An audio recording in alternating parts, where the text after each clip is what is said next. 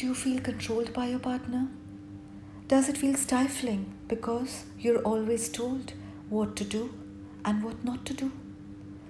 Listen to me, Sagarika Shah, to find out more about controlling behaviors as I welcome you to another episode on happiness and relationships.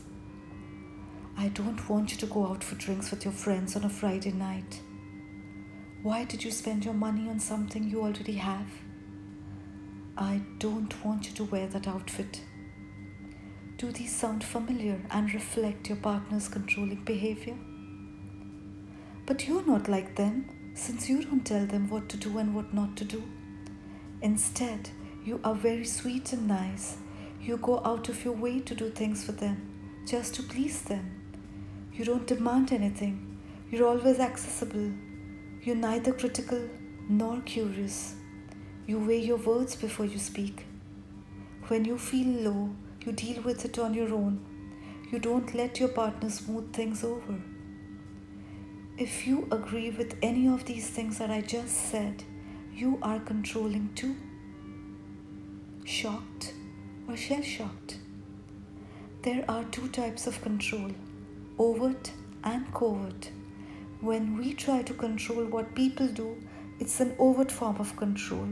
And when we try to control how people feel about us and react to us, it's a covert form of control.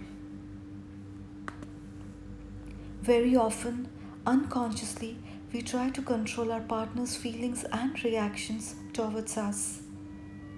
It's always easier to see overt behavior rather than the covert ones, like sulking, being sugary sweet or sugarcoating words, getting dramatic, manipulative, deceptive, dismissive, sarcastic, etc.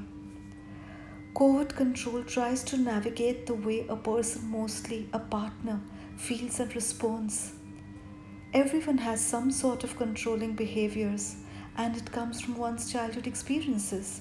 It comes from one's need to be loved and to avoid pain.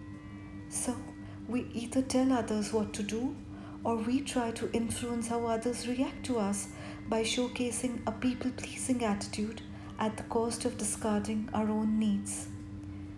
If you try to put yourself last in your world of prioritization or try to be extra nice, you are trying to control how others feel about you.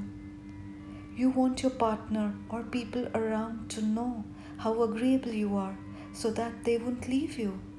Probably that's the only way you can have them around you. There is an unconscious motive behind this control style. This can have a negative effect on your relationship. When we abandon our own needs and try to please our partner, it can backfire if we don't get the reaction that we want, because we are soliciting a behavior that we want, and when we don't get that, it would breed only resentment and conflicts in the relationship. Everyone needs to realize how any form of control can ruin a relationship. What's your form of control?